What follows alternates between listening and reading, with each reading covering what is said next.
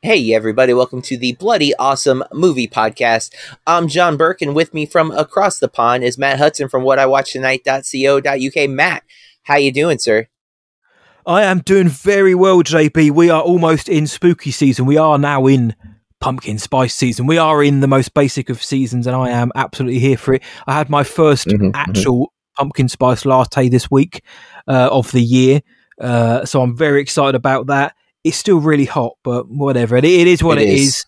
But we're getting into scary season. Here on the BAMP, though, as we mentioned, we're kind of in the midst of scary season because starting from a few weeks ago and ending in mid-October, we have a potentially torrential run of films to cover. But we'll get to that. I'm good, though, my friend. How are you? Keeping Florida safe and well? Doing pretty well. It's also very hot here. Our local Aldi, I think that I'm just going to say their name. They have like so much pumpkin flavored product right now, dude. I got like pumpkin loaf cake the other day, which was really tasty. And then they have, dude, I don't know if I've told you I'm into like sparkling water now. That's like my go-to beverage. They have a pumpkin pie flavored sparkling water. It's so American. At Aldi. Dude, it's so good. It's 0 calories. It tastes like pumpkin pie. It is. Oh, I love pumpkin pie. It doesn't go with everything because of that. You know, like it's more of like a casual drink it by itself type of drink. But man, I like all these sparkling water anyways. Like it's for the price and the flavor. It's pretty good. And the pumpkin pie is their seasonal. And I'm like, oh man, I'm going to be sad when this is gone. But yeah, they have a whole end cap of like pumpkin spice flavored products. And I have not indulged in all of them. But man, is it tempting because there's like pumpkin spice oatmeal and pumpkin spice flavored Oreos, and I'm like, early days so far. Sorry to direct. I've just said it's hot. As you were talking, the heavens have opened here, and it's hammering it down now. So there's welcome to England. We've just got a new Aldi open up around the corner from where I am. Literally, it's opened up about a day or two ago. So I will be going there tomorrow night if I don't go to the gym, which I probably should go to the gym. I can do both. And I'm going to see if they have that pumpkin pie sparkling water or if my claim that it is so American holds any weight. I like sparkling water has become really trendy here because it's 0 calorie, but it still gives you the carbonation flavor. Most of them don't have too much stuff in them. Like they're like zero, almost. It's basically, supposedly it's just like drinking water, except it tastes like something else. And so I've been really drinking that a lot, and I like it. But yeah, if they have it, man, test it out because it's pretty wildly delicious. I will. I'm not a big sparkling water fan, so this could be what changes my mind on the whole carbonated H2O. I used to not like it either, and then I kind of just I'm like, I'm going to get where I enjoy this, and I have. So like many things, if you train yourself to enjoy something, or it might be untraining yourself to, you know, from sugary beverages to the unsugary kind, where like, you know, that flavor is there. It's just maybe not enough compared to the other stuff you've been eating or drinking. So, but I don't know for sure what happened, but I've totally 180'd on it. Like probably a year ago, I was giving people crap for buying like bubbly or LaCroix, and now I'm like, yeah, give me one of those. So the Bloody Awesome Sparkling Water podcast is here. We are here for it, but really, we got to take you to church, Matt. Yeah, we got to go to church this week, folks. If you don't know, we're here to review the newest one, Conjureverse. I don't know what it's supposed to be called. I don't like the Conjureverse, guys. If you've been listening to this show, it's become apparent that I apparently don't like James Wan, not as a person, but as a filmmaker. And I like 3 of his movies. I like The Conjuring. Yeah. I like the one with the puppet that I don't remember what it's called. Silence. Dead Silence. Is that it? Yes, sir. And then, I always forget the third one. What's the other one I like? Not Malignant, but I like that. No, I didn't like Malignant. I don't like Aquaman either. I'm not a big fan of Aquaman. Oh man, I could have swore there were 3. One of the Fast films. Did he do a Fast film? Then yeah, that's probably it. But you know, I don't know. Like I don't find a lot of his later stuff. I don't like Conjuring 2. and obviously he didn't direct The Nun, but he's responsible for these movies that keep getting shoved into this universe with the Warrens, and I don't like them. Pretty much collectively so far, but let's find out how I feel about The Nun 2, because yes, they did a sequel to that beloved film from 2018. Was that when Nun came out? I don't even remember. Believe it or not, it was, yeah. So let's get to the stats, folks. This time it's directed by Michael Chavez, I'm assuming. I hope it's not something else. He did something else that I think I like. He's done The Curse of La Llorona, which is another Conjuring first film. He also did The Conjuring, The Devil Made Me Do It, he also directed Billie Eilish Bury Your Friends music video. So he's only done 3 music videos, I think. But I don't like any of his movies that I've seen. Now that we say it, and I started to watch The Curse of La Llorona on a plane, and luckily we landed, so I could stop. So it's not good. Taissa Farmiga is I'm sorry, it's written by Ian Goldberg, Richard Nang, and Akilah Cooper, and I definitely butchered that last name. I'm so sorry. Not Cooper, the other one. And stars Taissa Farmiga, which of course we clearly know there has to be a reason they would cast the sister of Vera Farmiga in a movie where her character set up the entire universe, but apparently still not clear if there's any actual reason for that casting outside of coincidence. But she plays Irene, not the titular nun, to be fair, but maybe, I don't know. Jonas Bloquet.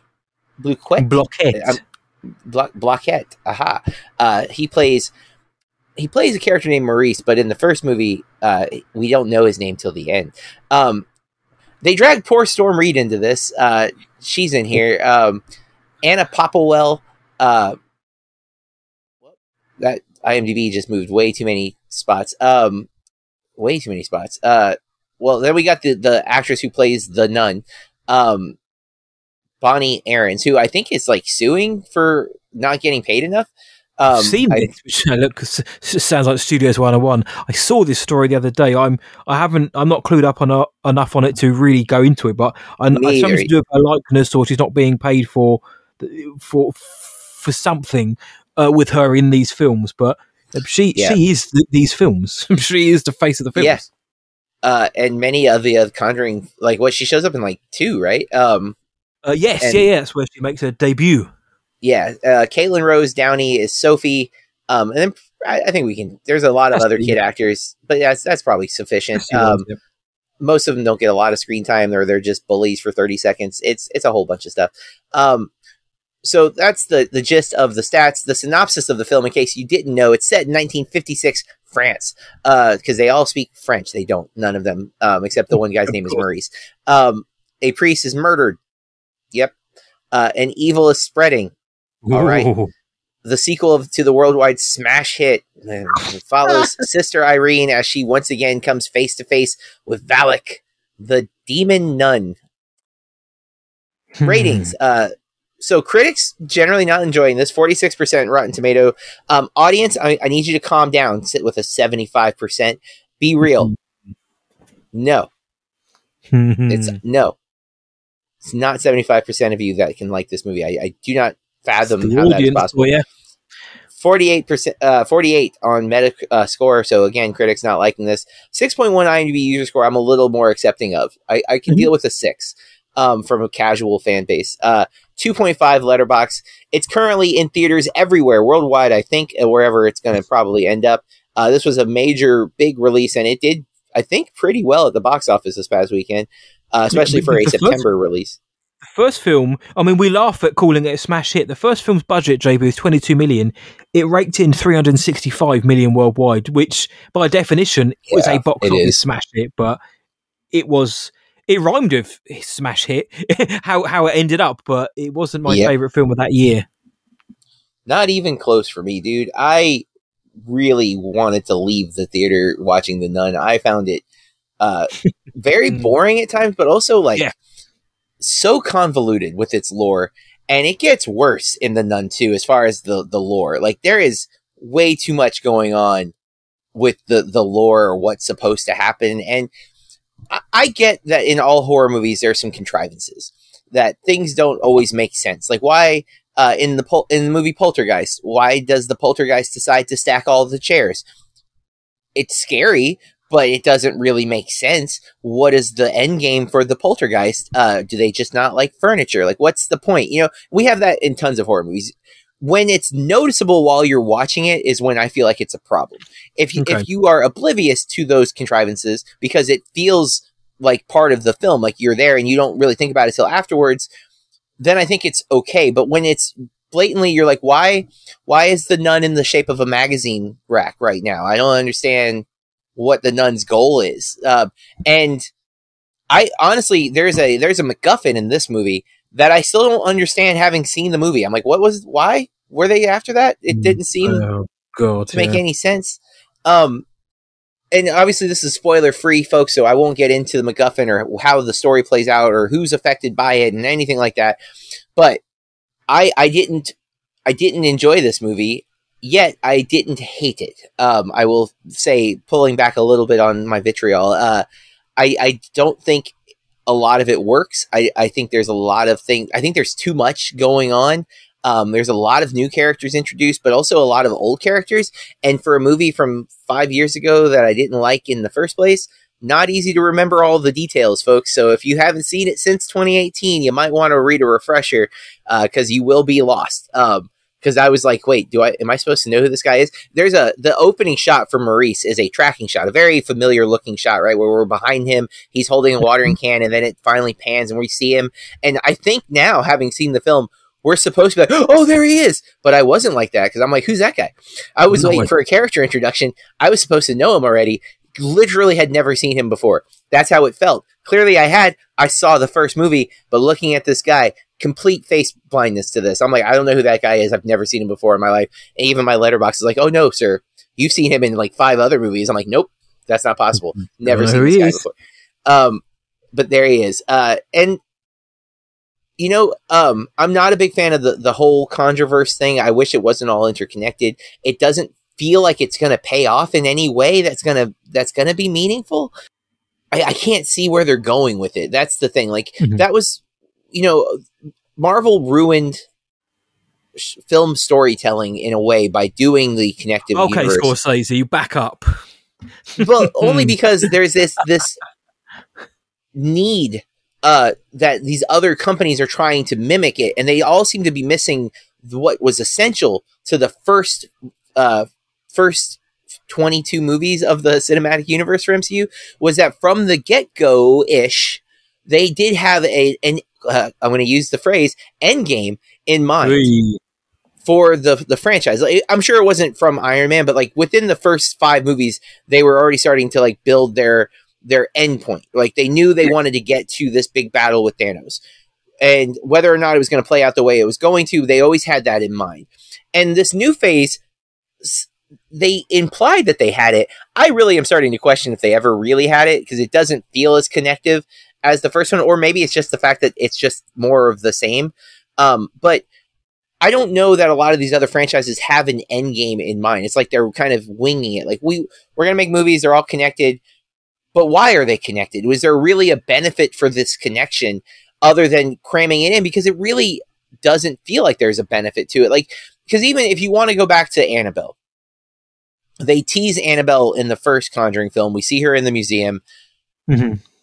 It kind of makes sense that we would get a movie, but it doesn't have to be connected. We could just get Annabelle's story, right? Like, we know Annabelle's in the museum. Why did it end up in the museum? Don't worry about the Warren connection outside of that. You know what I'm saying? Like, use that as a entry point.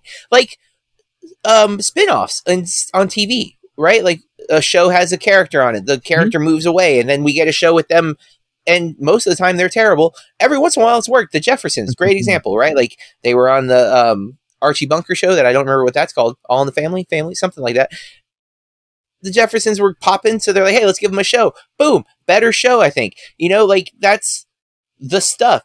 So I'd be down for that, but this connective stuff, because this movie doesn't feel like it's self-contained enough, but also that it's going to pay off, that there is this connection that they keep teasing in the film. I don't understand. It feels real trite and really silly at times. And they introduce some ideas that really feel counter to the overall Conjuring verse, by the way, that I can't talk about until we get to spoilers, but where I'm like, well, this idea introduces a whole bunch of stuff that won't make sense in what we've seen from the supposedly true stories of the Conjuring and Conjuring 2 and 3, you know what I'm saying? Yeah. And it's like, you'll see that's a bad decision then if you're introducing ideas that feel inherently fictional with real stuff, because it's like, well, what are you going for? What's the point? Because I think it changes the tone of the film in a way that doesn't mesh, or at least as a universe. Again, if this were a standalone film, do what you want to do, you know, blend it. But if you're trying to blend two kind of what feel like contradictory ideas, I don't think it's going to work. I'm looking, there's some gnarly scenes in this film, but nothing that I thought was like incredible or like, oh, there is a section towards the end. Again, I gotta wait till spoilers to talk about a lot of the stuff that really bugged me, but I'm just like, what is this? What is happening? Why are they doing this? And yeah, I literally in my notes I have the word dumb with a period. I don't have anything telling me specifically what I am I'm going with like what I'm calling dumb. I just wrote the word dumb. I felt the need to remind myself to, when we were talking later, to say dumb. So folks, if you're wondering how I feel about the Nun 2, let's just summarize it with dumb. Matt, dumb. What did you think about the Nun 2? Right, so the Nun 2, I'm with you on the whole interconnectivity of it all. It does not need to be. You don't need scenes to kind of wink and point you in the direction of the next film that's coming out, or the ones that have been before, other than maybe a passing reference to somebody's name, or something that happened which one of the characters actually has a connection to. But I don't think you need to have such tight interconnectivity. But here we are, like you say, Marvel has ruined cinema in that sense that we get everything's connected. We need to have post-credit scenes to explain what's going on or to advertise the next film. But yeah, the Nun, the original, the first one, I didn't like it. I mean, I'm glad that your enjoyment level was none, because mine was almost Nun 2. I had to get the pun in somewhere. So this one, the Nun 2, for the similarly to Fast X, I think, and that's where the comparisons of these two films end. Really, they're both bad. But for the first half an hour, I was in danger of thinking, I quite enjoy this. There's nothing wrong with this. In fact, I like it. I thought the intro, I actually like the introductory scene. I like the fact that it just opened with a no spoiler, but it opens with a bang. I was like, okay, I dig it. It's sticking its flag in the sand and saying, initially I thought this is the tone we're going for. Okay, fine. And then not long after, one of the taboos of horror is broken involving kids. So, oh, right, okay. Michael Chavez is taking us down this path. Maybe we're going to get some real actual vengeance here. But then, to use a John Burkeism, the film doesn't follow its own logic. And this is a supernatural film or horror film issue where you have a villain who could wipe out everybody with a wink. And sometimes they do, but sometimes they decide not to, and it usually involves our main characters. And that really does annoy me. But in times where you're like, oh, this is it for the main. There's no way they can get out of this, and the next scene they're just found lying on the street. Like, what? But you killed some paper boy for less. That is something that really grinds my gears, and this film is very, very guilty of that. And it's a shame, because I think the nun, Valak, is a cool character. I think the concept is cool. I've seen some commentators this week saying it's an iconic horror character. I don't know if it is. Maybe it is, now that she's been in 2.5 films. Maybe she can. If we can call Art the Clown one, then maybe why can't we call the nun? I think, like, as a character, as an image, I think she's very iconic for contemporary horror. Yeah. It's just a shame that the films she's been in haven't been particularly very good, which I don't think is the nun's fault. It's because when she's on screen, I like the presence that she brings. I like the darkness that she kind of that she delivers. But the character is underutilized, and not in a Jaws way where we're holding the character back for the big. It's just they'll have a tease and a wink and a nod there, but then it's undercut by something stupid like a statue falling down, which Yeah. There's a few moments in this, JB, because I had the theatre to myself, and a whole theatre. We had a big screen 6 where I was, hundreds of seats, and it was just me. So I could, and I don't talk, but I could exclaim. And there was a few times, of course, we keep this family friendly, where I literally said, "Oh, off." Towards the end, I was like, just don't. There's a moment with the MacGuffin where somebody touches it and it just lights up. I was like, oh, just don't. This is it. And it's a shame because a bit like The Pope's Exorcist, which I will compare this to. I think I prefer that film to this. I prefer that film, but it starts off quite well when it's more of like an investigative type film, or where we're setting the scene for what's going on. That worked, and then with The Pope's Exorcist, similar to this, it just goes too wild at the end, too stupid, and it falls apart. But again, I don't expect much from a film like this, and I don't mean to be negative, but I don't expect stunning dialogue. I know previously I've said I would like a script to be coherent, but there are genres or subgenres where you know what to expect, but I do expect to get some characters to give a damn about, which is a shame because it's not a Tayseer Farmiga or a Storm Reid issue, but I think they're both awful in this. And I've seen other commentators say they actually think they were really good and they provided a spark. I think they were both at least average at best in this film. And a lot of that is because a lot of stuff they had to spew. But for example, one Storm Reid's character, who goes by the name of Deborah, Sister Deborah, at one point she says to Irene, "You need me." And then that never really ever pays off to the point of she probably didn't need you in this to go and do whatever they were needing to do. Obviously, we'll get into that in spoilers. But so I thought the two main characters, they were vanilla. Whereas I mentioned Russell Crowe in The Pope's Exorcist. He may not have been the best character ever, but he felt like one. And I got his motivations. He felt a bit more one note. Sister Irene is so bland, it hurts almost in this film.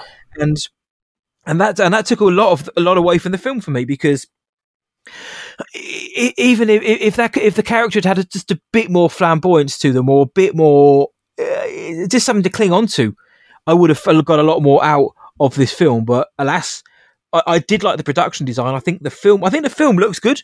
I think the locations look good. And you mentioned the magazine set piece. I understand the motivation is why the hell would the demon do that? Yeah. However, I did actually like that idea, like the whole. I didn't see the trailer. I'll preface this now. I didn't see the trailer before this. I subsequently went to watch it afterwards, and most of it is in the trailer. But so had I seen the magazine stand sequence in the trailer, it wouldn't have hit well in the film. However, I liked it. Did it go on for a bit too long, like the film? Maybe it went on for a beat or so too long. But I liked the idea of it, even if when you step back and look at it, didn't really make much sense for the demon to do what they did. And then the aftermath of that plays into what I was saying about they just don't follow their own rules, and it becomes laughable at times. So yeah, enjoyed the first half an hour. I'm not going to lie, thought that was pretty good. And then when we got to the location and we started fleshing out what was happening, we started to see more from returning characters, of which I had no idea who they were. Thanks to JB for warning me in advance about that. And the film tried to tell me who it was, but once we got into that, I was like, the film started to lose me. Look, there are some cool moments still in between these bits, and it does involve our nun friend. There's one bit which is pretty evil, which involved the kind of the matriarch of the monastery, the boarding school that they're setting. Oh yeah, when she goes into this chapel, I was like, that's a nasty thing to do, but the film needed that, and I do believe that Michael Chavez, after the test screenings, was the audience told him it's not scary, nothing happens. So he went in and upped those scares, up the gore a bit more. And whilst the film isn't scary, I think it's more atmospheric than the first film. I think this film was better than the first film. Whether that's a bar to hit or not, I don't know. And the kid actor in it, and I think she's in her teen, Caitlin Rose Downey, she's fine. And I'll tell you something, Jay, she's got a proper horror scream. Like Samara Weaving has. She's got a real scream for horror films, and she reminds me of the girl in Ouija, the second Ouija. Yes, Ouija 2, Born of Evil, or whatever it's called. Oh, yeah, which is the better of the two from my understanding. I actually never saw it. Yeah, it is the Flanagan There you go. Yeah, I think she's good in it, and we don't want to dump on young actors or kid actors, but sometimes they don't always the best, as can be labelled at adults. But I think she's good in this. I think the biggest problem with this movie is that I feel like they cram Irene and Deborah into the story. I think if you make Popplewell maybe she has some background, or she's the one who fights the nun because it's after her daughter. Like these other two nuns that show up it feels like franchise filmmaking. Like they need to cram these other characters in. Yes, yeah. And it convolutes the story to a point where it's like, well, we don't need that though. You could just have this very basic story. You have Maurice there. There's your history. That's your tie into the first movie. But don't make him the main character.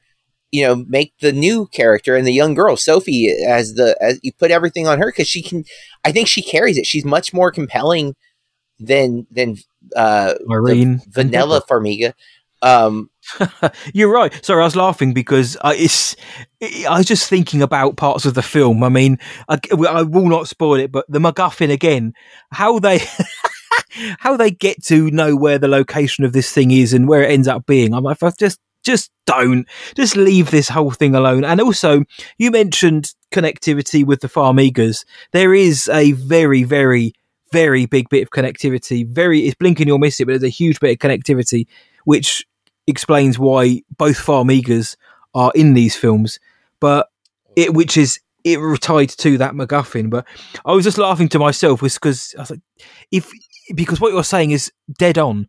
It genuinely is. I know we tend to agree with each other, but because the sisters, again, I'm dodging spoilers, but our sisters, Irene and Deborah, they have to find this MacGuffin, and they have to go around and find this MacGuffin, and they end up where they end up. And I'm thinking, well, if we just follow the Burke route of just following Popplewell and Sophie, we could have cut out that entire search for that MacGuffin, because it ended up being convoluted, eye-rolling, predictable, and lazy as well. And that is the worst thing I can attribute to any film, when it is lazy.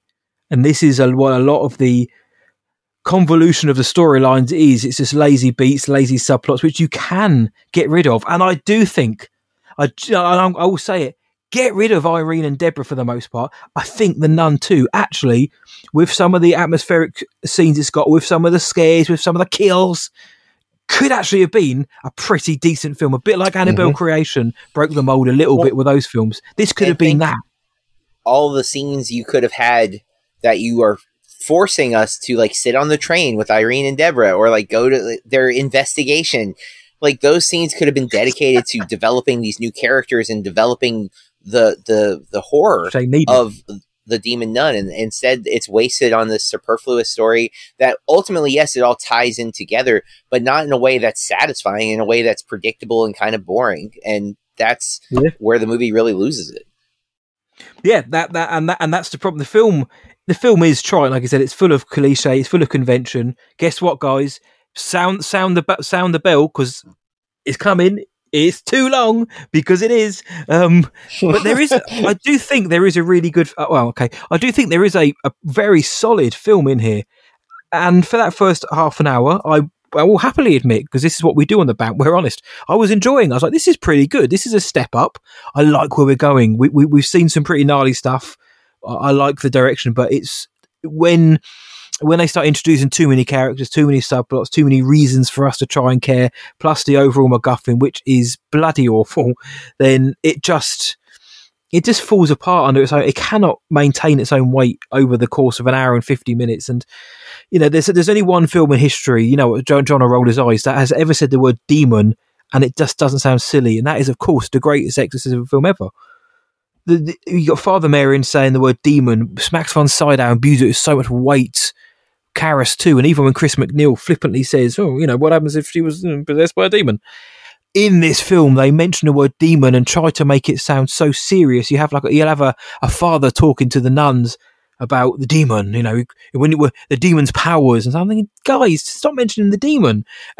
There's a moment when one of the characters' mothers, after about 15 minutes of absolute carnage happens, she's like, I won't say the name, where's my kid? It's like, you should have thought about that immediately.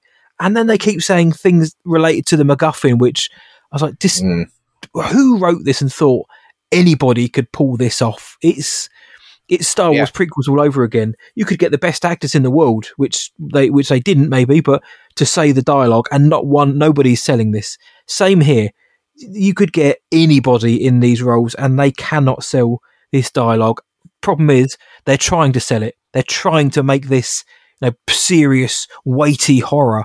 And you can't, because of what they're saying and how they're saying it and how they're directed to do so. Good intro. Fell apart about halfway through for me. Still had some good scenes in that final half, but it's too long. Like you said, John, I totally agree. Too many unnecessary subplots. They focused on the wrong characters in their lust to connect things together. It is better than I thought it was going to be based on my experiences with The Nun. But I mean, how much more can you take out of this? I mean, I believe The Conjuring: The Last Rites is the last film where the Warrens, Fiona Farmiga and Patrick Wilson will appear, I believe. In which case, fine. But when this film makes bank, because it's already sitting at nearly $100 million worldwide off a $32 million budget, Warner Brothers going to think, yeah, let's call it a day. Will we get a Nun 3? Will we get more of these, John? Can you see that being a real possibility?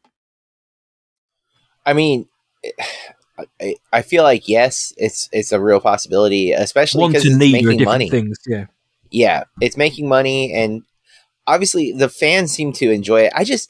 The thing that irritates me about the 70% on RT audience is like, there are such better horror movies, guys. Like, it's not like, I know there are some critics who just pan the whole genre or write the genre off, and it's not that with me. And I think that you go through, like, this year, there's been some tremendously great horror films. That's what upsets me is like, it's okay to like, this isn't the worst movie. Like, I'm not sitting here going, this is the worst film, I can't believe people enjoy it. It's just like, but it's so vanilla. It's so bland. It's so basic, and it misses on a lot of the swings that it does take. It strikes to me like it's just whiffs. I guess is a better word. Yeah, and that's what's upsetting to me more, is because, like, you see, like you said, the opening. If I didn't know what movie I was sitting in and I saw that opening, I'd be like, "Oh, what's going on?" But I'm watching that opening, going, why are we doing this though? Why? Because that's not what this is going to be. These aren't, like, I know Irene is in this freaking movie, like, I didn't know a lot about the movie though from the trailers, to be fair. Like, I honestly, like, when Storm Reed showed up, I'm like, oh really? We're getting a new character? And it's like, it's Storm Reed. All right, cool. But then no, it's not cool. And that's unfortunate, because I like Storm Reed a lot. And like, if you saw Missing earlier this year, real good movie. She's a really good actress. This movie does not support that claim. No, she's great in The Last of Us as well when she appears in that. Oh my god, yeah, she is. Yeah, very impressed by it. It's just not great here, and it's frustrating because when they swung and gave us atmospheric and at times quite nasty horror, I thought, okay. And I'm not always a gore hand. I love horror, but sometimes you do need to push the boundaries. And they started doing that here, but then they went back to what they know, and that's where the film suffered for me. Yep. Well, folks, that is our review of The Nun 2.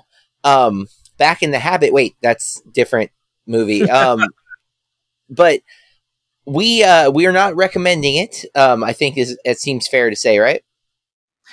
I want to, because it shows glimpses, but I can't. No, I can't. Yeah. Again, it's not to say that this is the worst movie by any means, but it just does not deliver on a lot of the things that it tries. That's it for our review. We will have a spoiler mini-sode dropping in a couple days where we'll talk about some of the details that really irritated me, because that seems to be when I vent the most. When you need mealtime inspiration, it's worth shopping Kroger, where you'll find over 30,000 mouth-watering choices that excite your inner foodie. And no matter what tasty choice you make, you'll enjoy our everyday low prices, plus extra ways to save, like digital coupons worth over $600 each week. You can also save up to $1 off per gallon at the pump with fuel points. More savings and more inspiring flavors make shopping Kroger worth it every time. Kroger, fresh for everyone. Fuel restrictions apply. Another day is here, and you're ready for it. What to wear? Check. Breakfast, lunch, and dinner? Check. Planning for what's next and how to save for it? That's where Bank of America can help. For your financial to-dos, Bank of America has experts ready to help get you closer to your goals.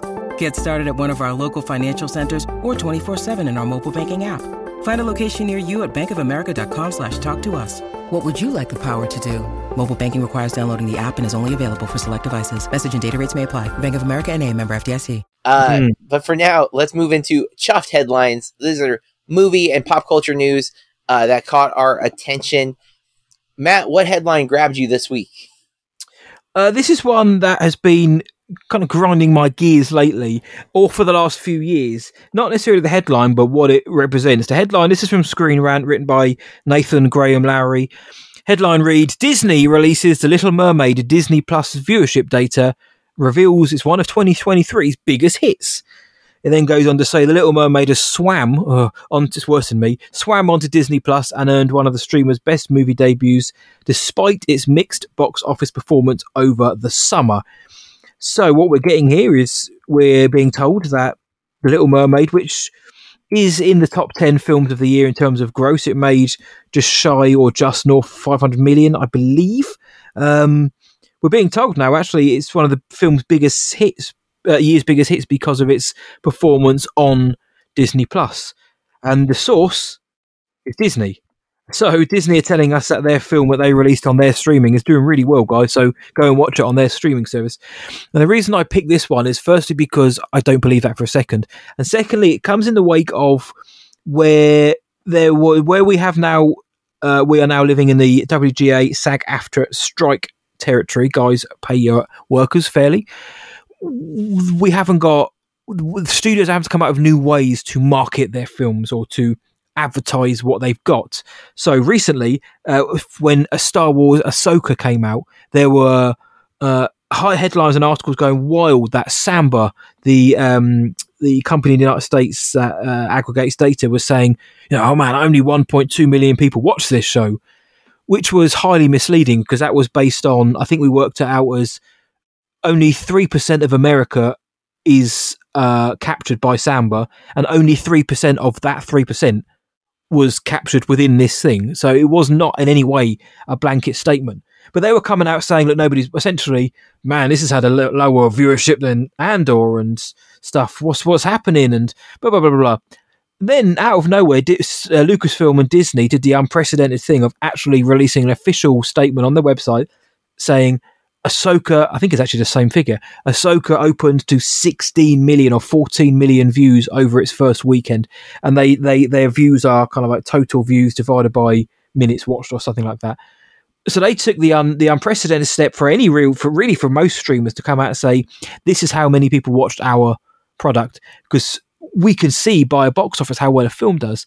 But historically, since Netflix and Amazon and all that have really set sail, we don't know how well these films do. We are only told by Netflix that the next Adam Sandler film was the biggest film of the year because it got 6 billion hits in the first couple of weeks, which that ain't happening in any dimension. But so streaming services have always been very coy about releasing the data, and I have no idea why. So when it comes to something like this, or even the Ahsoka announcement, I take it with a bit of a pinch of salt, even though the numbers look good. I think the Ahsoka one is very much a direct reaction, a direct response to the sites and the trades running this has only had 1 million views, nobody's watching it. That was very reactionary. And on Star Wars Sessions, a show I host over here, I actually said, for once I applaud Disney for actually coming out, if it's true, and saying, no, you guys are spreading fake news. We're going to put it straight. We are going to pull rank. We are going to use our power and muscle to tell you all that this show isn't, in fact, a failure. But this Little Mermaid one, though, This one seemed to come more out of nowhere. It was dropped yesterday. So it dropped at pretty much the beginning of the week, beginning 11th of September, and it pretty much doesn't really say anything other than what the headline says. Disney faced multiple high-profile struggles at the box office. Little Mermaid had a tumultuous run at the box office for many reasons, but now it's saying that now it's on home video, it's getting new legs. For excuse the film-related pun. Now, I don't doubt that The Little Mermaid is getting views on Disney Plus, whether it's people intrigue views or people rewatching it or people who couldn't afford to go to the cinema, because as we always say, it isn't cheap to take a family, and this is very much a family film. So I don't doubt that maybe it is getting high numbers. Definitely. It just seems that just to come out and say 16 million is one of the year's biggest hits, that to me smacks a little bit of a studio panicking in the wake that we can't promote our film. We cannot get our cast to promote these. We have to find new ways to get people to watch. So let's say this. Now, listen, I'm sure these numbers are auditable, and maybe it is very, very true. But the discussion was more about, why aren't we seeing streaming services do this more? Why is there not a call or a need or even a mandate for streamers to release their figures? Home video, that used to be a huge revenue source for films and releases back in the 80s and 90s, home video and rental, and we'd be able to see how much money they made from those sources. We don't know how many they make from streaming. Maybe that's also because they want to cover up how much residuals they're not paying. But the question, obviously, JP, is, firstly, you see this. I'm a little bit more skeptical on the numbers itself, but the headline says 16 million people watch this, and it's one of the biggest hits of the year. But the other question around it I wanted to hear your thoughts on is, should streaming companies really release their data more regularly so we have more transparency? Should that become a thing like we get box office numbers? I think transparency is a good thing, especially because of the writer strike and the actor strike right now, that they don't really know the residual situation. Partly, you just alluded to that. I think that's a reason why we should have access to those numbers. But I also wish, though, that we would reevaluate our definition of a success or a hit, right? Because people just, like, let's say Jurassic World Dominion, right? I don't know how much money it made last year, but it made a decent amount of money. And yeah, that was last year, listeners. That movie doesn't exist, but I don't think anyone who saw it would argue. Okay, I'll be less hyperbolic for a second. I think most people would argue that's not a good movie, but it made a lot of money.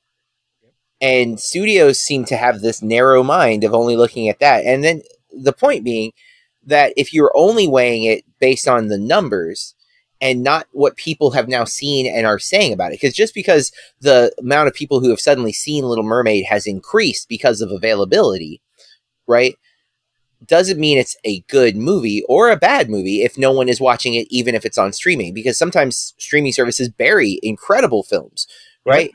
Like, we should be looking at it from all perspectives. The more people who see something, the more opinions we're going to get to hear, right? And so I want movies to make box office, and I want movies that are on streaming services to get views, because it increases the conversation about those films. But I wish studio execs would listen to the conversation about those films.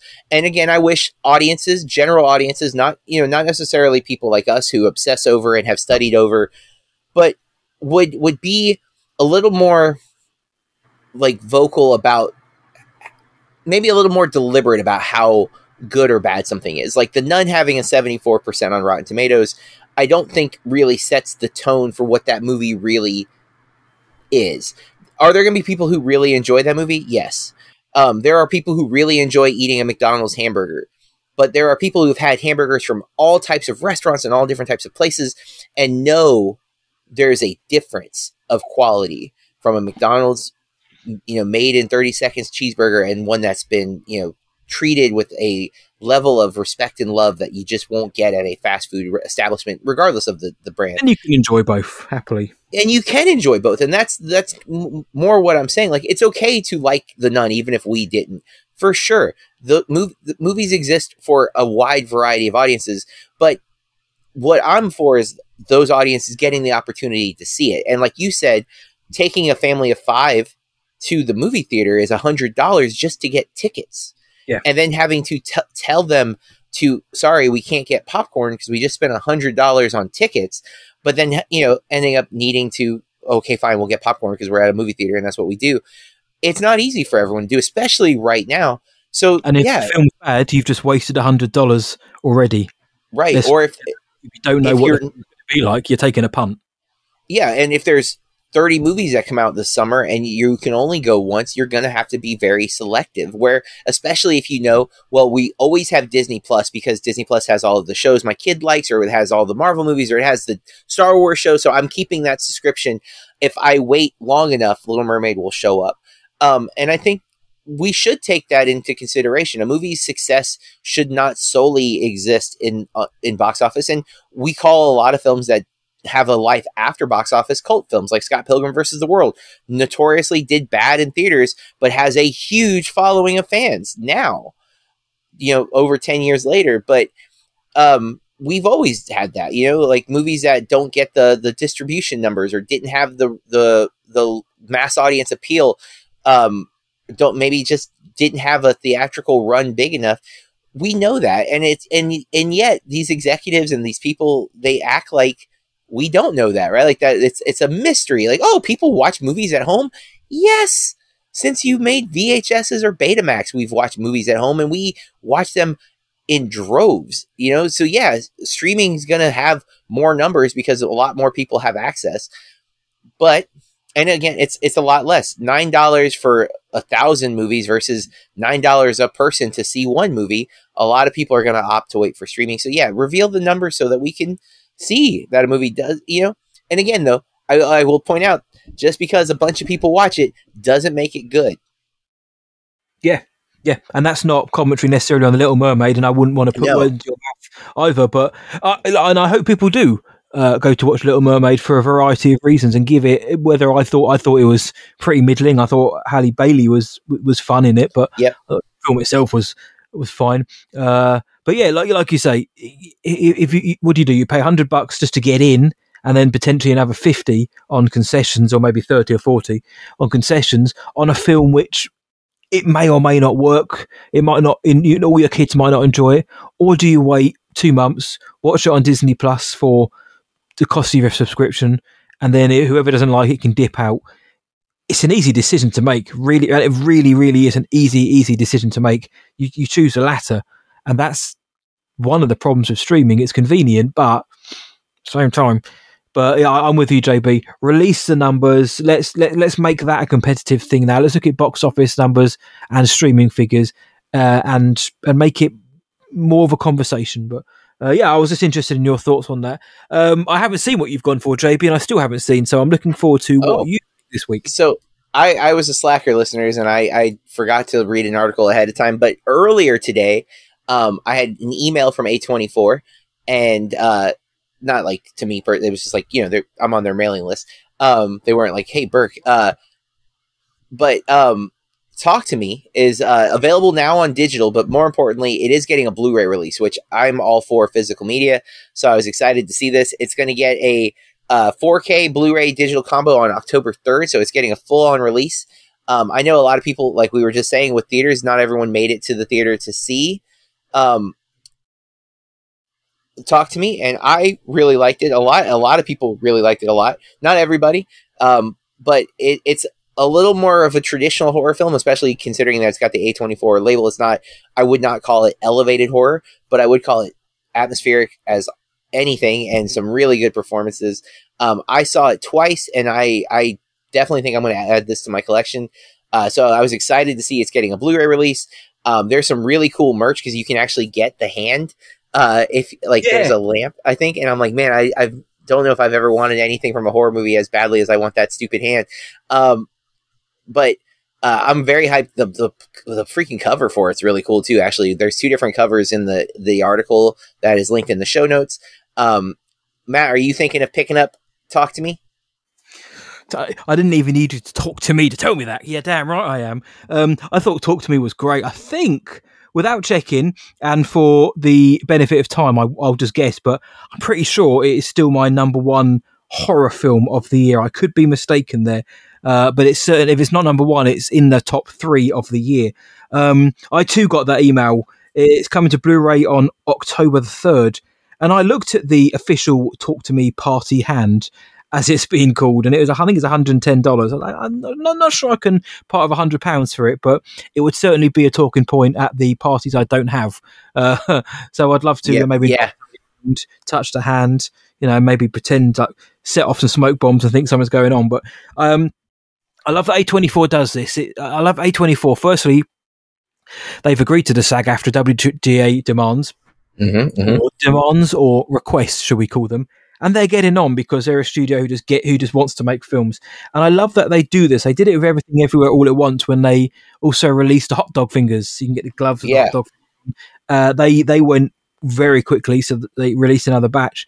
And now with Talk to Me, they're releasing the hand. I love that they're doing this and almost making it these kind of collectibles, these limited edition type things, which you can only get for a certain period. But I like that they're almost like eventizing their releases. It's not just, here's our new film on Blu-ray, buy it, let's move on to the next one. They're making something from it. And of course, we're getting Talk to Me, which I guess will be Talk to Me, I don't know, the sequel. But yeah, man, I will absolutely be picking this up. October the 3rd, in a few weeks' time. I remember when we had to wait months and months, like half a year, if not longer, for the physical release, and now it's just around the corner.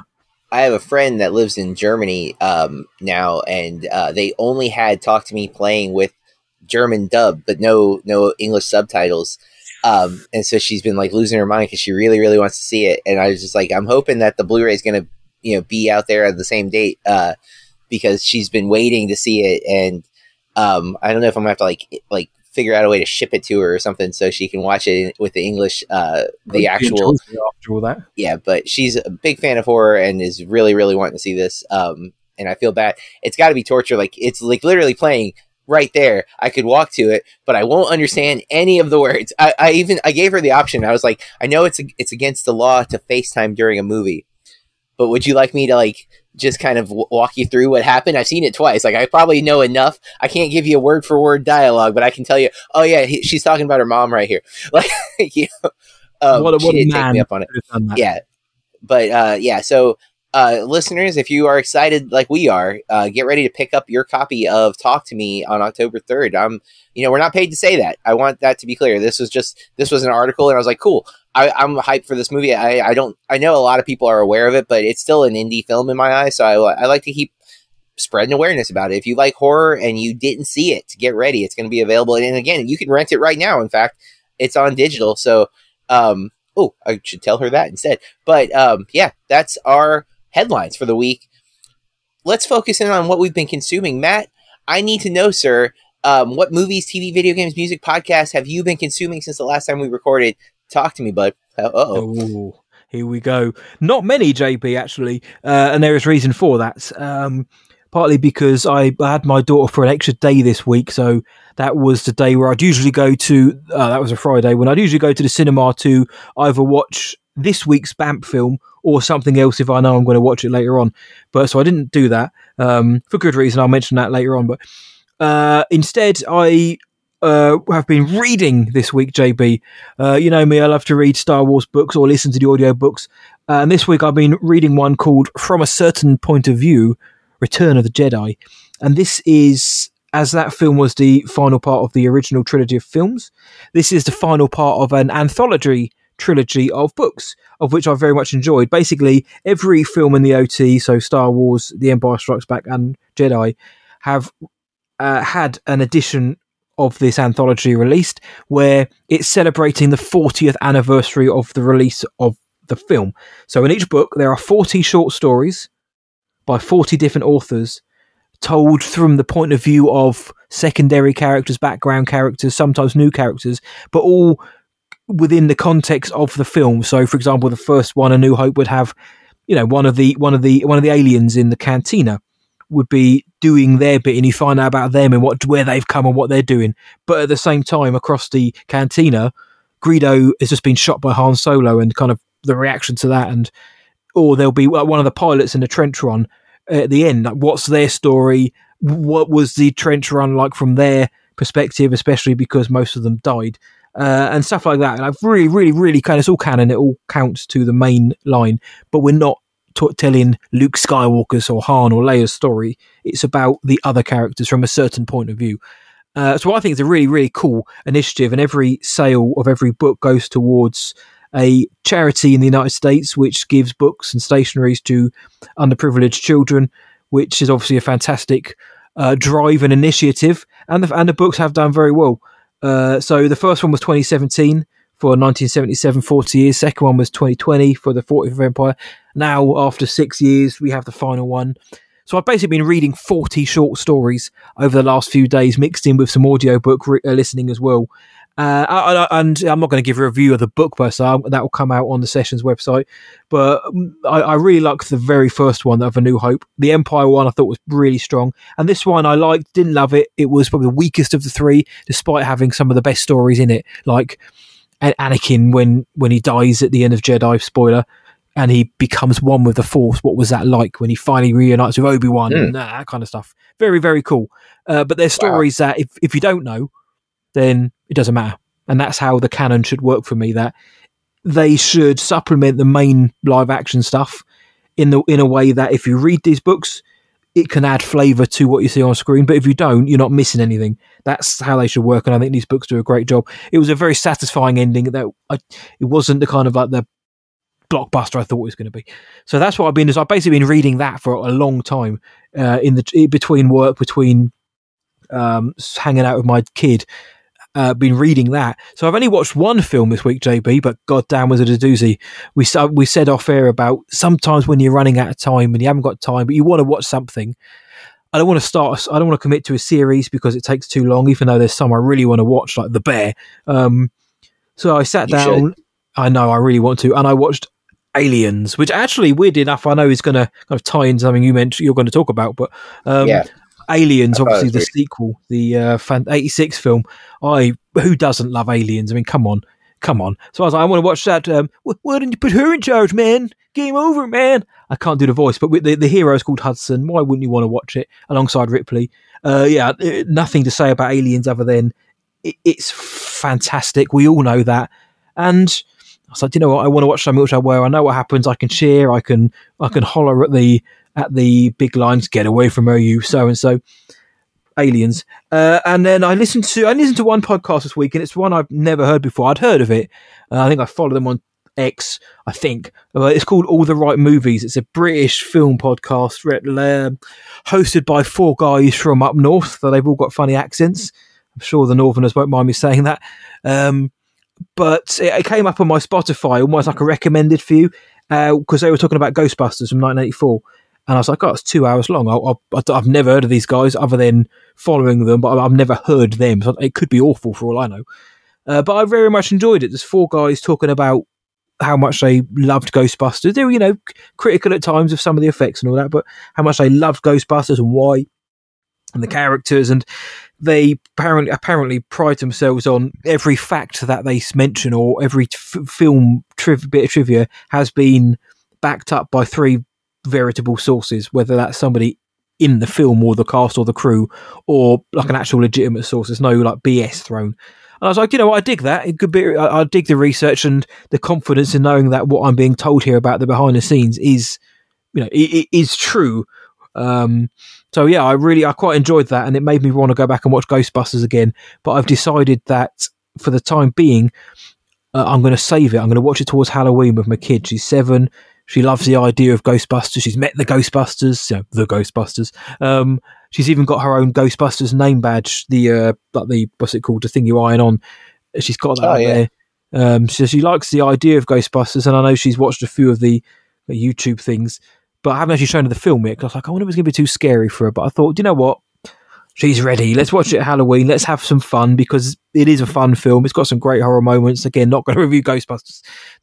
When they decide to lean into horror, I remember as a kid I was a bit freaked out by some of the Terror Dog stuff. But got to learn. You got to give them a backbone somehow, I guess. But so I'm going to save Ghostbusters for closer to Halloween. I'm going to watch it with my kid, and hopefully she digs it as much as I did as a kid and still do now. But Yeah, so not really very much, JB. I've just been busy with work and just doing stuff to not be able to watch films. And I've also been rearranging my geeky area here in the room I'm in at the minute, putting my Blu-rays into a folder.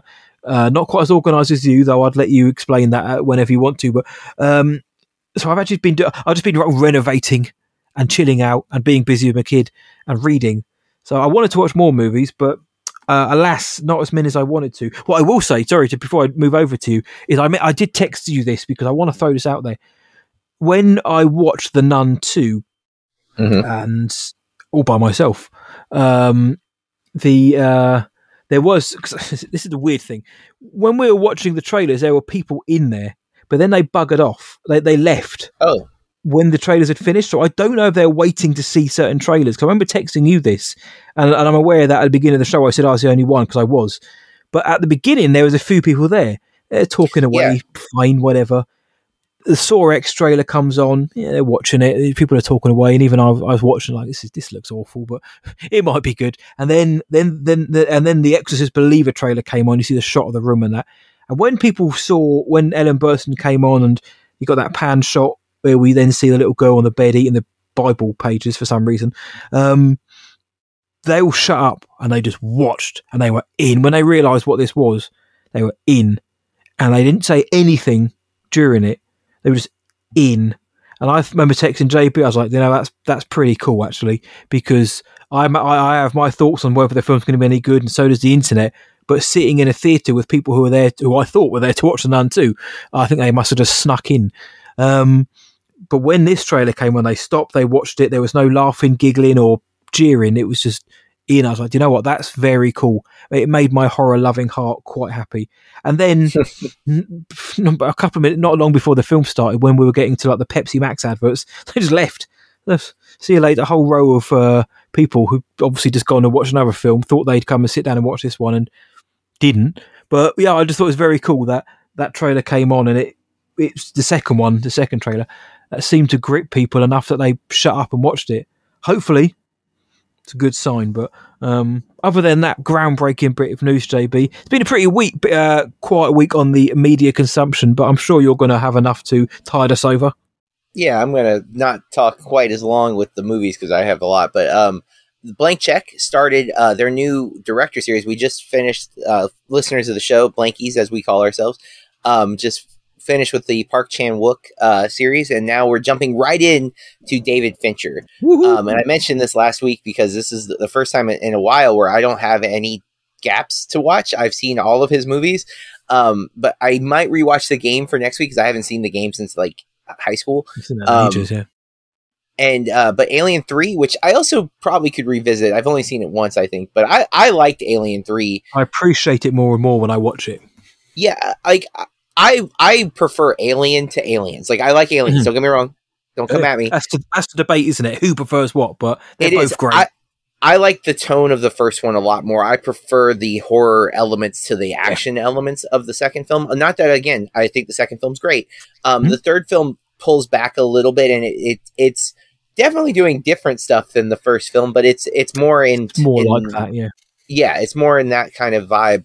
And there's some iconic stuff in the third film. I hate Resurrection, though. Like, I think that movie is preposterously stupid. It's awful. Yeah, but so on the Patreon, though, instead of doing commentary, which is usually what they do, they did a special episode for AVP and AVP Requiem because they've covered all of the Alien films already on the Patreon. They did commentary on them a while back because they did James Cameron a while back on the main feed. So we already had covered Aliens. So like they're like, well, let's do AVP and AVP Requiem, just like a review episode, so that they've knocked out every movie that has an alien in it, because they did, I think, Prometheus and Covenant in that Alien series, but they skipped AVP because they're not canonical to either. I don't think they're canonical to. Yeah, so they're just like these spin-offs. It was a funny episode because Ben has never seen either. Ben is the producer, but also these are more his vibe. He's not like he's become a bigger movie person over the years, but he's definitely more of like a casual movie fan who is the producer of the podcast with two film nerds, essentially one legitimate film critic and one who's become a legitimate film critic. And so it was a really, really funny episode, hearing them kind of explaining these movies and remembering how bad they actually are.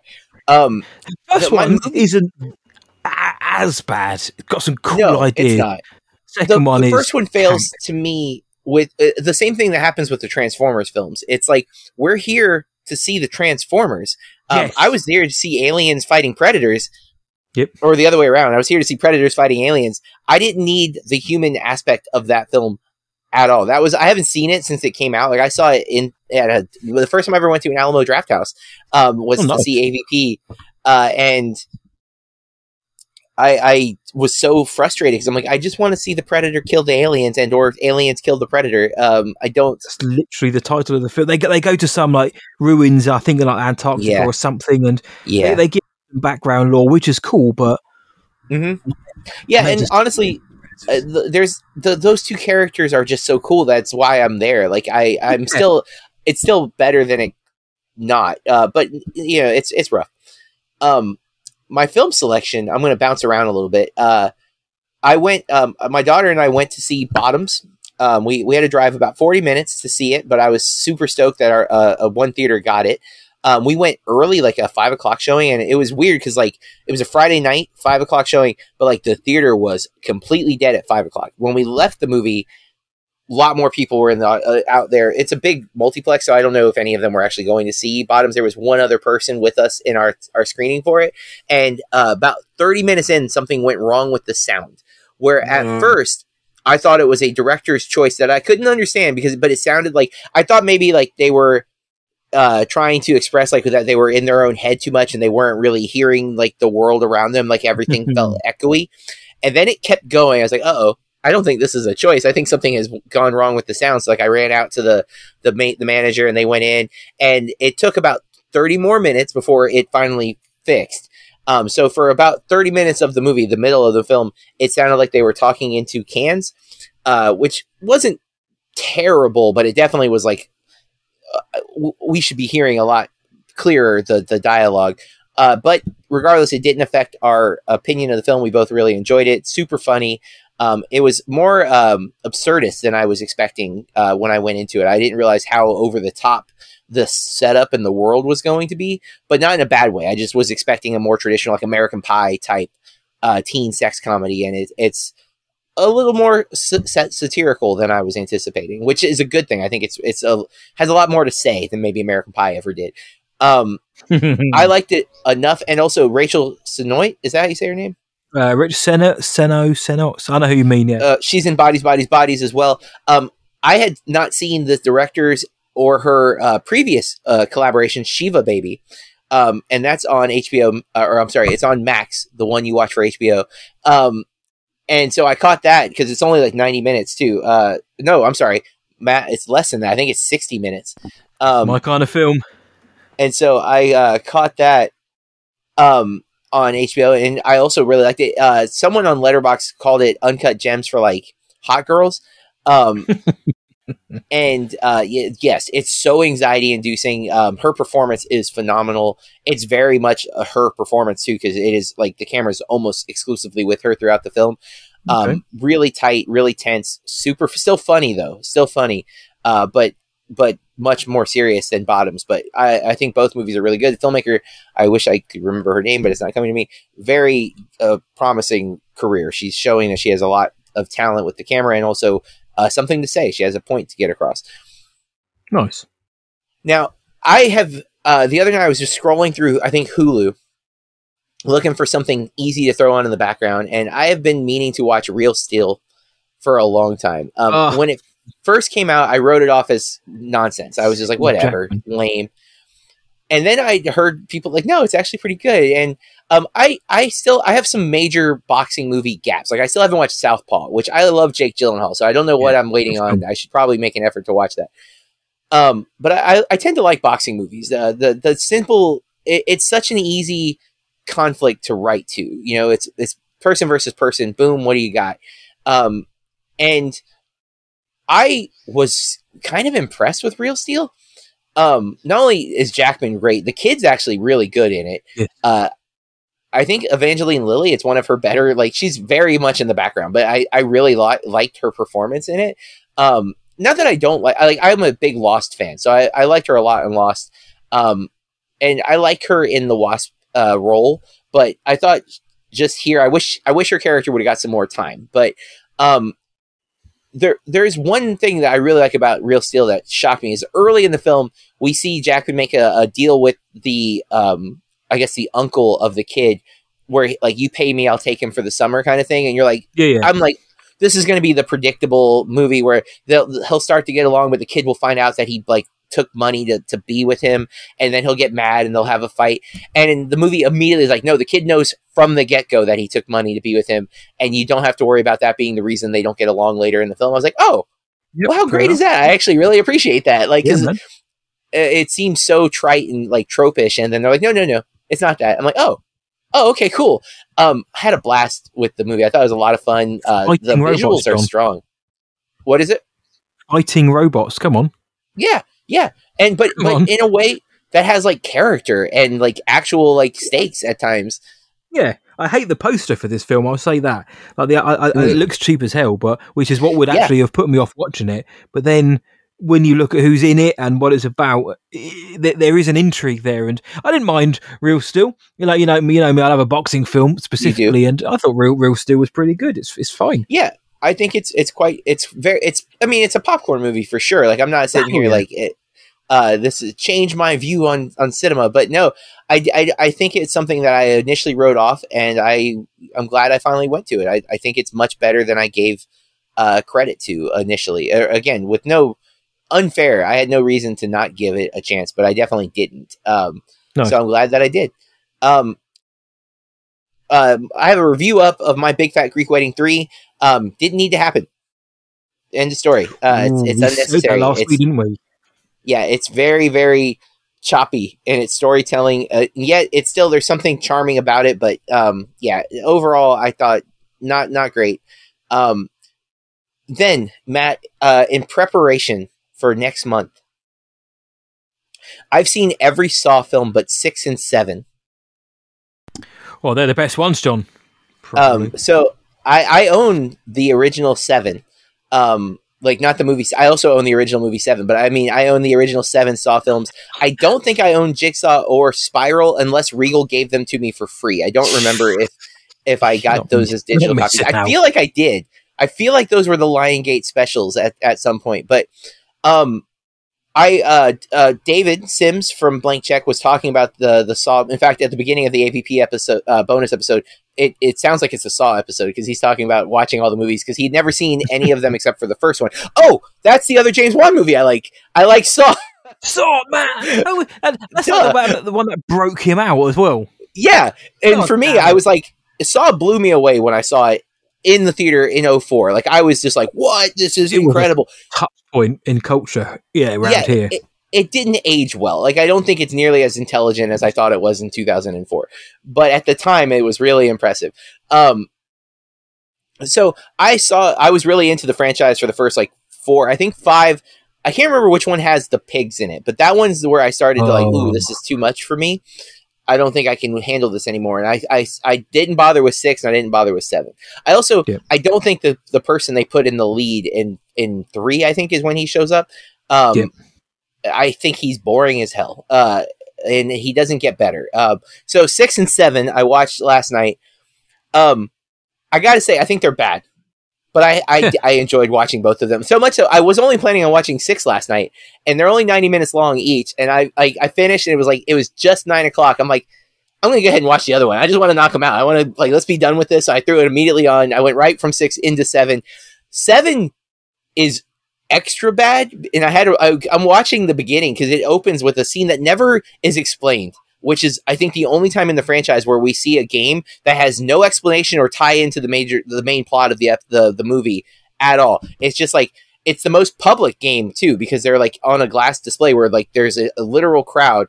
It is the most. It's in this for the 3D movie scene that it could have been, and I really don't remember this one at all. Well, Dude, so it's called Saw the Final Chapter now, but it was originally Saw 3D, but they stopped calling it that because it's not in 3D unless you have a 3D TV.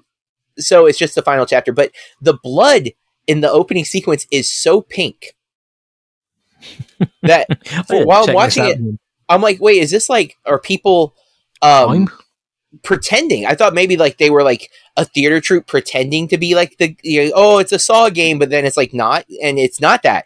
It's pink because when you wore the real D glasses, it darkens the screen. So like with the glasses on, it would look like blood apparently. But when you don't have the 3D, and they apparently could not color correct it well enough for the DVD release, it's freaking pink. Like it is the fakest looking blood. I mean, there are Vincent Price movies from the 60s that have better looking fake blood.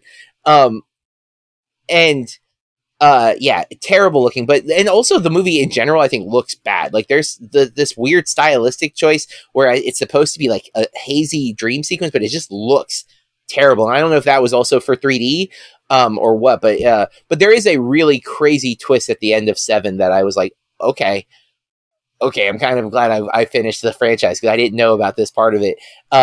Then I'm actually more disappointed with Jigsaw and Spiral though, because they don't do anything with the way Saw 7 especially ends. Spiral, yeah. But yeah, Spiral really is trash. I'm hoping Saw X has something, man. But there's a scene in 7 where, because John Kramer is getting older, but he's only in flashbacks after the 3rd movie, so he's supposed to be younger Kramer, but he's not younger Kramer because he's getting older.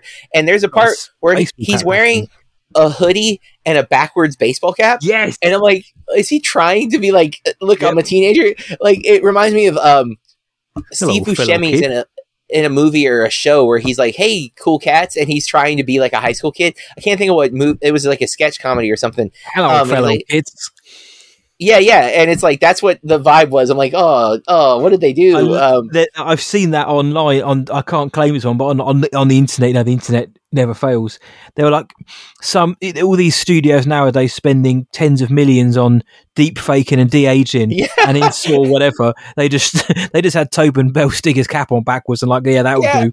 Yeah, that's literally it. Oh, it's so funny. But and I feel awful though. Yeah, it's bad, but funny at the same time.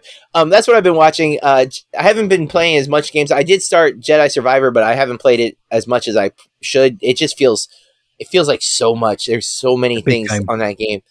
But I've been playing Marvel Snap, and I returned to Disney Dreamlight Valley a little bit because sometimes you just got to chill with the easy games where it's just like farming and such. But that's what I've been consuming. No, it's the usual smorgasbord of fun. Yep, usual mix. Again, some fun stuff out there. Real Steel, fun movie. Check it out. Well, before we leave, folks, we got to check in with each other because it takes a lot of work to stay this bloody awesome. And Matt, I just need to know that you're keeping those levels in check. So what have you been doing to stay bloody awesome? Well, it's been out of this world, JB. Literally, because at the end of the week, when I picked my kid up, I did so specifically on the Fridays so we could go to the planetarium. Where I live is the only planetarium in a public school or state school, I guess, in the country. And it's my old school as well, which is pretty cool. And they've got this big old planetarium, big old dome you sit in. And they've got these fabulous HD domes ceiling, which has projected on the night sky. Everyone out there who knows what a planetarium is knows what happens. But if you don't, they project the night sky on from any time, pretty much any time. Obviously, there is a limit. But so, for example, we'd sit there, we got in there, and they showed us what the sky looked like at that minute. It's very cloudy that day, so we couldn't see it, but it is what it looked like, and this is where the constellations and the planets are. But I took my kid there because they were doing, I think they called it like a, I don't know what they called it, like a stellar safari or something like that, or Planet Explorer, something even simpler. Basically, they just took us to every planet. It was aimed for kids, like 5 and upwards. So they'd take you to the planets and they'd show you any pictures that NASA, whoever had got of the planets. So what was it like to be on, or to be near Venus, for example? And we get some facts about Venus, and they didn't get the kids to ask questions. And on Mars, because we've actually been to Mars as a civilization, we can actually been there. We've touched the rovers down, and we've we can say they they kind of turn the room, they turn the planetarium dome the same color as it would be on Mars, so you felt like you're on that planet for the minute, and we've got the huge cliff faces of Mars next to you. It's very cool and informative, and it went all the way down to Neptune, and they did mention things like Pluto and some of the dwarf planets, as they're called. And there's one really cool fact: it's one of the moons of, I don't know where it was, maybe Jupiter or somewhere like, or maybe even Neptune, where they're like, do you know what? This actual planet is an ocean planet, like Camino in Star Wars. I'll get to that in a minute. But it is encased in ice. So they're like, well, we know that there are fissures coming out of it, so there's potentially huge oceans underneath this planet, which potentially means if there's water, there could be some kind of life and things like that. And I was like, oh, this is so cool. I'm learning like all this really cool stuff. It was mainly for my kid, but I was like, I'm enjoying this. I'm digging this. I like space. I am like constantly amazed by the wonder of what the space and the solar system is. I think you can't comprehend it, but I love the idea of trying. And of course, Uranus or Uranus came up, and I was like, hee, giggle. But the kids are asking questions, and I thought, well, I said, how far away is Coruscant? Star Wars. Sorry, where's that? I was like, oh no, it's the worst thing that could have happened. I'm not going to explain to these people. So I was like, oh no, it's a small planet I'd heard of somewhere, and she's like, please move on. But I was really hoping that she would have got it and played along, but no. This dad looked a bit daft for a few seconds, but as my kid will tell you, that is absolutely nothing new. But I just went to a planetarium recently, checked out hopped to all the planets, got some cool facts, and it's a nice way to spend an hour on a Friday evening. And it supported a local business and my old school as well. So win right there. So JB, did you take a trip off world, or were you very much feet on the ground? Feet on the ground. And that's sometimes necessary, but just balancing the old budget. I've mentioned changing careers, not careers so much as locations, I guess. Still teaching, just teaching what my actual major was in for my master's degree, which is unheard of. But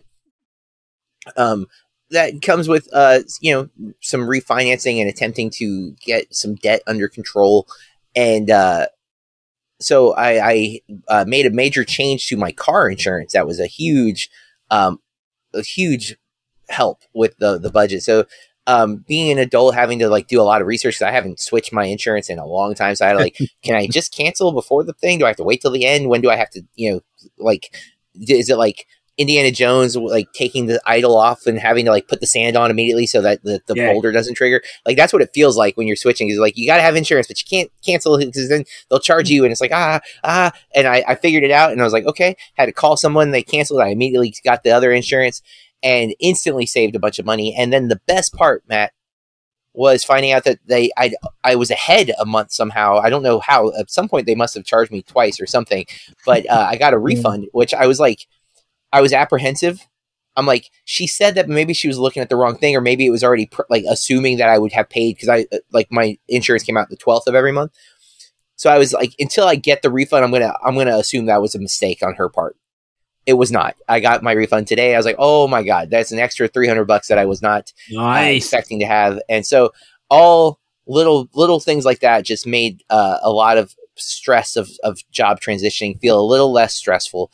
And I need that, because, switching a job, the new job is great, but it's still it was a major life change. It's a farther drive, which is, I'm used to my 10-minute commute that I've been doing for 13 years is now suddenly a 35 to 40-minute commute with a lot more traffic.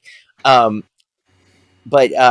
those little changes are stressful enough. And again, just that familiarity with my old job, I've been there for so long, definitely felt like another home almost. And so suddenly changing and being at a new place and trying to find my spot, I needed to get my budget under control. So I at least had that stress off. And right now, feeling a little better about it. So I'm grateful for I adulted, and I adulted okay. I didn't fall, so I must have done. I'm proud of you.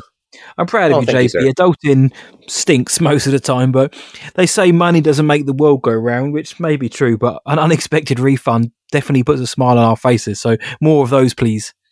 Well, I have some bad news, though, man. Oh, no. Because next week, we're going to be talking about A Haunting in Venice. And if I recall correctly, we were not the biggest fans of Midnight on the Orient Express, or more importantly, we were not a big fan of Death on the Nile. Didn't mind the first one, didn't like the second one. Yeah, that's about how, like, the first one disappointed me because I was so, like, hyped for the idea of it, because I think that was post Knives Out, and I love Knives Out, so I was like, all right, another mystery. I think it was a few months before. I think. Well, and then Knives Out came out a month or so later and was like, that's how you do it. Yeah, I couldn't remember the order of events, but I was hyped for both of those films because I like the idea of these mystery films. Yes. Just Ryan Johnson is doing a better job with it than Kenneth Branagh. But well, we're gonna have A Haunting in Venice with a star-studded cast. It's going to be in theaters everywhere this weekend, and we will be watching it to review it next week. Of course, we'll have our spoiler mini-sode for The Nun 2. Probably short and sweet because this episode went a little long. But in the meantime, we'd love to hear your thoughts on The Nun 2 or my opinion of James Wan's movies. Maybe don't be too cruel to me. I'm sorry.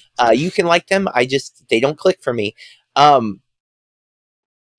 But you can hit us up on social media. On Instagram, we're at Bloody Awesome Movie Pod, and same as Threads. And Matt, where can they find us on X and or Twitter? X/Twitter, BAMP_podcast, BAMP_podcast. And we're still on the old Facebook. Search Bloody Awesome Movie Podcast, and you can follow us there. Remember, we are a Rotten Tomato approved podcast, so you can see our ratings on the Tomatometer and see, I think we're going rotten on The Nun 2, unfortunately. We will be.